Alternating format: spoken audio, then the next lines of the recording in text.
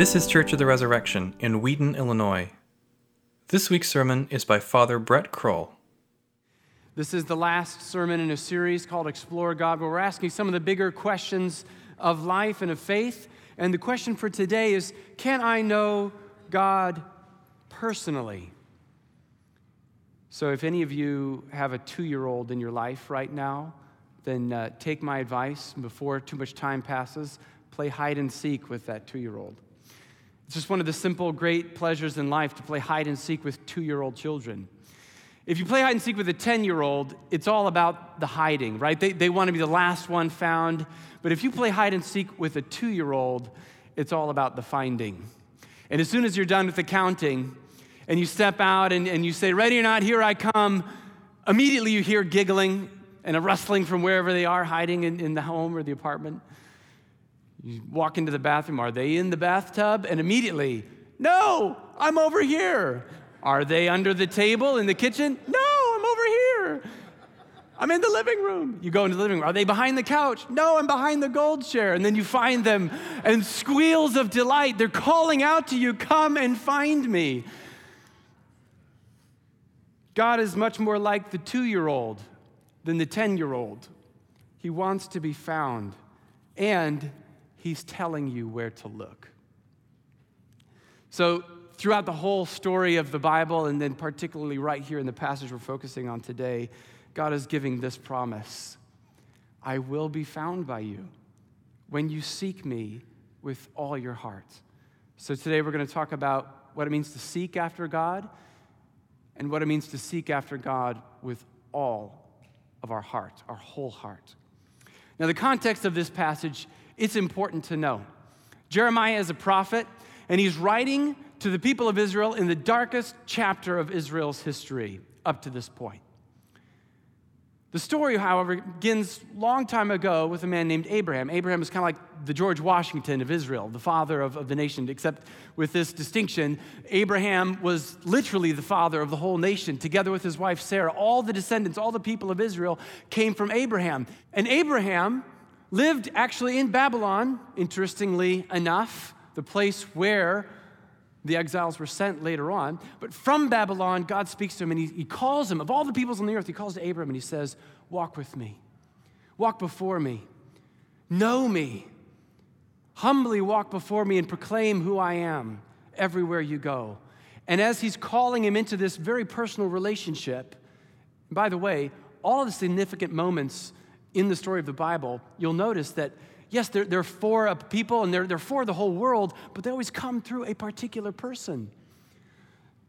So here's God speaking to a particular person, Abraham. And he's giving him this promise. He's saying, it's through you I'm going to bless the whole world. And here's how you know. I'm going to first give you descendants. A nation will come from you. And then secondly, the second part of that twofold promise, I'm going to give you a land where they will dwell forever. So the nation and the land, that's the twofold promise to Abraham. And the whole story of the Israel saga of the Old Testament is a drama basically related to that promise, and particularly the land. Are we in the land or are we out of the land? If we're in the land, are we governing and are we in control, or is there someone else here that's dominating over us? And what we find is that throughout the story, the ups and downs, the drama is not so much, will God be faithful to Israel, but will Israel be faithful to God? Because at every point that they are seeking after him with their whole heart, they're in the land, and their territory is expanding in their influence and their prosperity.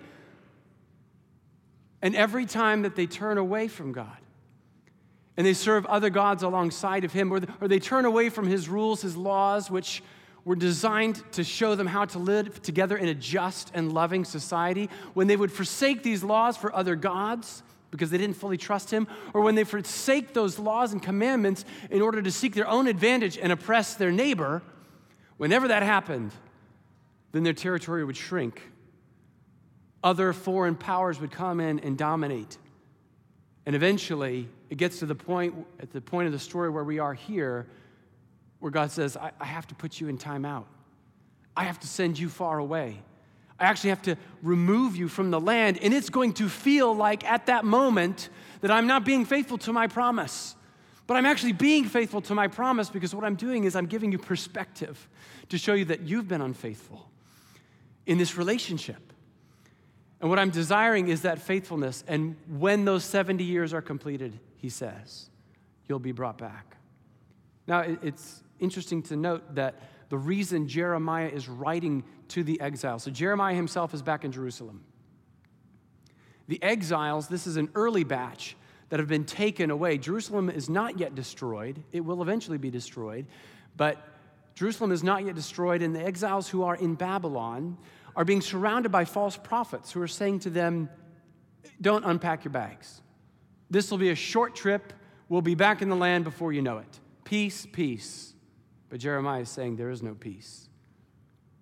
No, this is going to be 70 years. So sit tight, settle down, live your lives there in exile.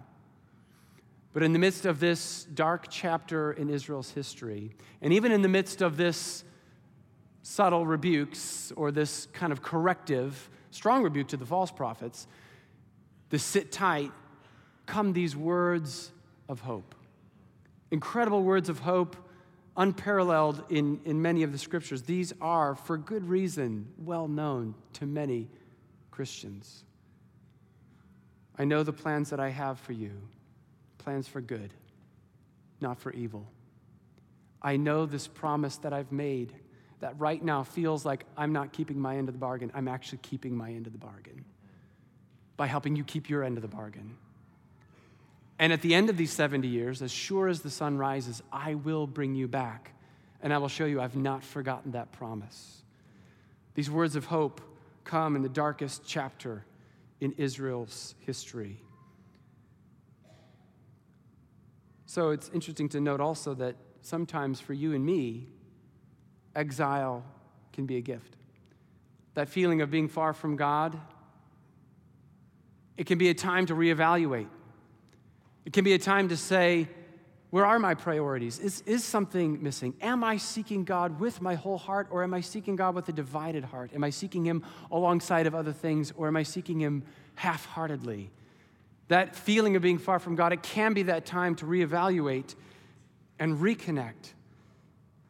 And the encouragement that the Bible gives us from the Psalms is that even in exile, the Lord is near. He is near to the brokenhearted. We're going to focus especially here on this promise from verse 13. You will seek me and find me when you seek me with all your heart. So what does it mean to seek after God? If God is like the 2-year-old crying out, here I am, come find me, how do we go looking for him? Your experience of God is directly related to your pursuit of God. And it may not be the case for every one of you this morning. The reasons why we feel far from God are multi and varied, but it may be the case for some of you that the reason you're feeling far from God is you are not actively, ardently pursuing him. And especially with Lent upon us, the Lord's invitation for you this morning is especially that with all your heart, with all that you have, sell everything you have and come and follow me, the Lord is saying to you. But where? How? Where do we go looking for God? And the answer here, if you've been in church for any amount of time, is not all that new or surprising or shocking. It's the spiritual disciplines. To seek God in the daily practice of being in his word and in prayer. That is how we seek. That's where God is to be found. So even in verse 12, he's looking forward and he's saying, then you will call upon me and you will come and pray to me and I will hear you. And that phrase, call upon me, is another way to say pray. So it's redundant for a purpose, to emphasize, you will pray to me and then you will pray to me and I will hear. And in our gospel reading, Jesus, in some of his last words to the disciples before he was crucified, he's saying in verse 7, if you abide in me and my words abide in you. He's saying, I want you to have a relationship with me, but here's how you're going to do it, with my words. I want you to have a relationship with my words, my teachings. And of course, as Christians, we take this not only to mean the Gospels, which are Jesus' words, but then the later letters of the New Testament that tell us about him. Jesus is saying, if you want to know me, if you want to have that personal connection with me, my words must live in you. And you must live in my words. You must abide in them. Then come and ask for whatever you need. Then come and pray. Talk to me about what you're discovering there in the Word of God. Let's have a relationship around my words. That's how it works. And even that word abide could be also translated remain or sit tight, expectantly. Like if you were to sit at a train station, if you remained at the train station long enough, eventually the train would come. And the idea of abide with me, abide in my words, is if you hold on, if you continue in this, if you remain living in my words and my words in you, the train will come eventually. You will know me. You will grow and increase in your knowledge of God. That's a promise. Jesus is telling us this is how to do it. In verse 10, he says, if you keep my commandments, also you will abide in my love. And the word for word is the same as the word for commandments. So abide in the word of God, keep the commandments of God. And that word commandment has with it this understanding, this connotation of obedience, right? So not only are we coming to the Bible, but we're coming to the Bible with this posture. What are you saying to me that I may respond to you? What are you saying that I might obey? So that we're not just hearing the word, but we're becoming what the Bible says, doers of the word. That's important. It may be for others of you, you're sitting here and it's like, I've heard this before. Read your Bible and pray. Read your Bible and pray. I've heard this before. I'm glad you've heard it before. It's really important. You're going to hear it again.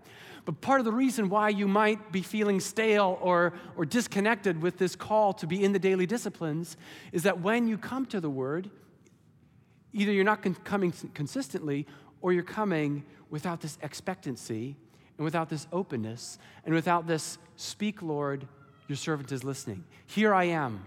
Command me. I will obey.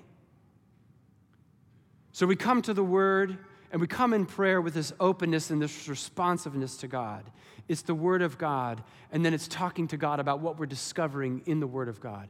It's talking about what it's showing us about our own lives. That's how word and prayer work together. And a daily practice of the word of God and of prayer is what we need to seek after God.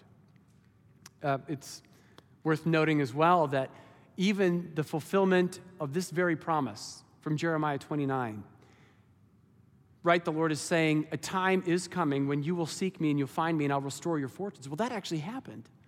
70 years later, these exiles, and more likely their children, came back from Babylon. They came into Jerusalem. They came to rebuild the city and even to rebuild the temple. And what did they do? They sought after God in his word and in prayer. So if you want to read about this, there are books about this in the Bible, Ezra and Nehemiah. And Nehemiah chapters 8, 9, and 10 tells of this week-long festival. They were practicing the festival or celebrating the festival of tabernacles.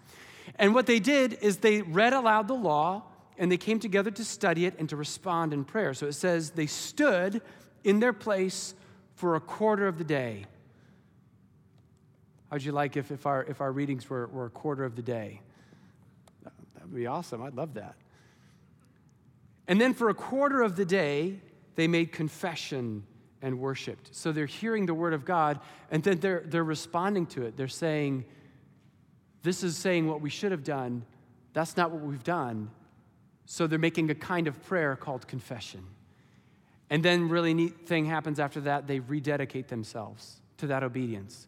They say, this is the word of God. We did not obey, but now we're recommitting ourselves. And not just us individually, although that was part of it, but together as a people, we are saying we rededicate. It was the word of God, and it was prayer that sparked that revival under Nehemiah and Ezra.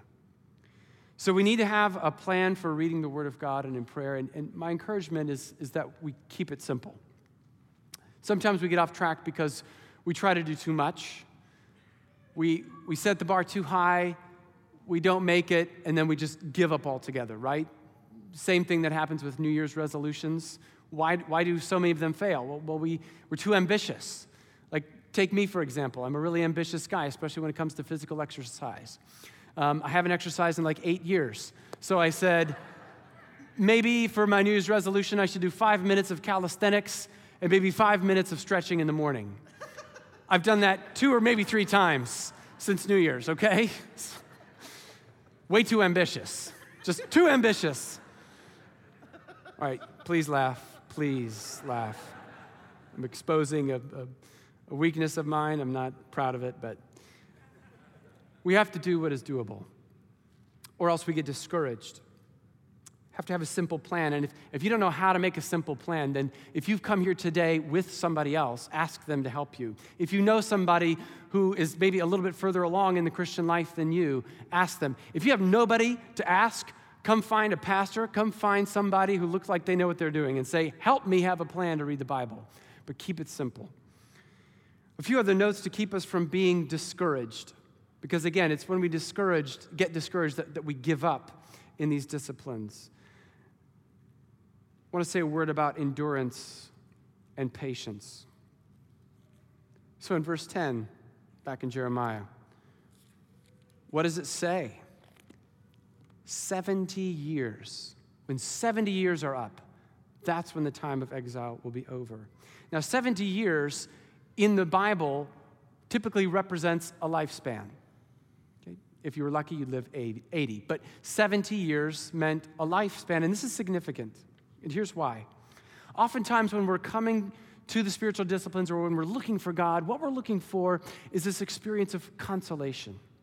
Consolation means that warm sensation or that joy, that feeling of pleasure that I'm connecting with God, that I'm hearing Him. This is what people are talking about. And those consolations are sweet to the soul. Psalm 94 says, when my cares are many, your consolations are sweet.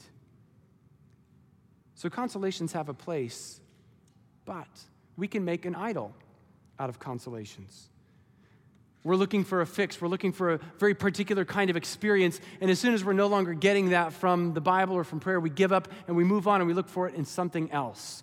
So this morning, it's well worth asking yourself, are you looking for consolation more than you're looking for God? And even more importantly, are you looking for consolation in other things besides God? That's a fast track to true exile, to truly being far away from Him. Be warned and be careful. And instead, it's helpful to remember that prayer is first and foremost not about what we're receiving from God, but it's actually what we're giving to Him. It's our gift to Him. It's our chance to say, I want to carve this time and spend it with you to tell you everything that's great about you, why I love following you, why you're worth following, why you're amazing, and who you are. Those prayers of praise and thanksgiving are especially pleasing to the heart of God. And of course, in that context, He invites us to ask for our needs and to tell us about ourselves and pour out our heart as well. Prayer is many, many things. Paul says pray all kinds of prayers. But it is helpful if we come first and foremost. It's not about what I'm getting out of this, but what am I giving to God? What's my offering? So now back to that 70 years piece, the lifespan. Here's why this is significant. Because even if in your life, in your 70 years, you never experience any amazing consolation, any amazing revelation of God, or experience flooded of His love and warmth and all of that, that is truly a gift when it comes. But if you never experience that in this life, when these 70 years are up, there's a promise for you and for anyone in the Scriptures who believe in Jesus, that the experience that we're seeking in those consolations, that knowledge of God that we're after, to know His love, the fullness of joy, all that we are seeking, it will be there in the life to come. The fullness of joy and the consolation of all consolations is yet to come. This ultimate consolation we could call the culmination. It's the culmination in Jesus Himself. So as you see in verse 14, I will be found by you, and I will bring you back to this place where I sent you into exile. Well, this promise has a cosmic fulfillment because it has a cosmic dimension. Exile has a cosmic dimension. There was an exile of the people in Babylon, but that's just a picture showing us of the greater reality of the exile of every human being apart from God. From the moment Adam and Eve were exiled from the garden and from that intimate fellowship with him, from that moment forward, we've been in exile. And it wasn't until the Lord came looking for us. See, here's the real story. The real story is not actually about us looking for God. The real story is that he's looking for you. As you're seeking after him, he's been seeking after you all along. And we're in exile apart from him, but in Jesus Christ, he comes to us and he says, I'm showing you the way home. And the promised land is more than a plot of ground in the Middle East, as important as that plot of ground is. The promised land is God himself. And he's saying, I'm coming to you in exile to bring you back from exile, and I'm bringing you to myself. I am the promise of all promises. This is the consolation of all consolations. And whatever we experience in glimpses in this life, what the Bible tells us is we will have in full when we see him face to face. This gives us the strength to endure. This gives us the strength to be patient. This helps us have a healthy perspective on our desire for consolation here and now. It helps us see that the spiritual life is stages, seasons, from one stage to the next, from one season to another season. And maybe it's helpful for you to know, if you don't know this, that part of that journey is you will have times of dryness. There will be ups and there will be downs. That's part of the journey. It doesn't mean that you're stuck. It actually means that you're moving forward. Oftentimes when you're feeling far from God, it's because you're right on the cusp of breaking into a deeper place with the Lord. So persevere, endure, be patient. Keep at those daily disciplines of being in the Word and seeking the Lord in prayer with an open heart. I will be found by you, he promises. And especially if you are seeking the Lord this morning, you're with us because you're in Explore God, or you're maybe a new believer, then let me save you a lot of trouble down the road and just let you know up front, yes, there are ups and downs, peaks and valleys. And when you feel far from God, you are not. But that feeling is very normal.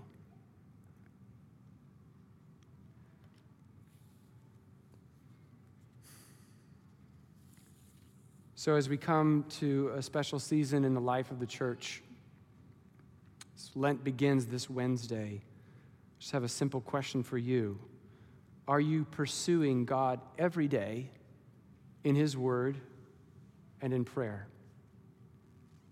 And if the answer is no, what's one simple step? And again, keep it doable. But it's one simple step, one practice, one way of rearranging your life, rearranging your schedule, cutting out certain things, especially media. I'll just tell you this real quick. So my wife is a piano teacher. And one thing she hears all the time is, I don't have enough time to practice, right? And so finally, she just sat down and she said to one of her students, okay, let's walk through exactly what you do when you get home from school every day. So they just walked through day by day, week by week. And lo and behold, there was a lot of time spent on social media. There was a lot of time watching TV. There was a lot of time that was given over to other things. And that was really interesting for her to say, so there is time, you're just not choosing to spend it a particular way. So as we come up to Lent, even those of you who I know are truly busy, more than a 7th or 8th grade piano student. You're truly busy. Yet the question is, where can I trim? Where can I get rid of those unnecessary things so that I can go to the one thing necessary? That's what the Lord is asking you this morning. How can I pursue God every day in the Word of God and in prayer? Because here's our hope. If we seek, we shall find. I will be found by you, declares the Lord. Amen. Thanks for listening. Our vision at Church of the Resurrection is to equip everyone for transformation. As part of that vision, we love to share dynamic teaching, original music, and stories of transformation. For more of what you heard today, check out the rest of our podcast. To learn more about our ministry, visit churchres.org.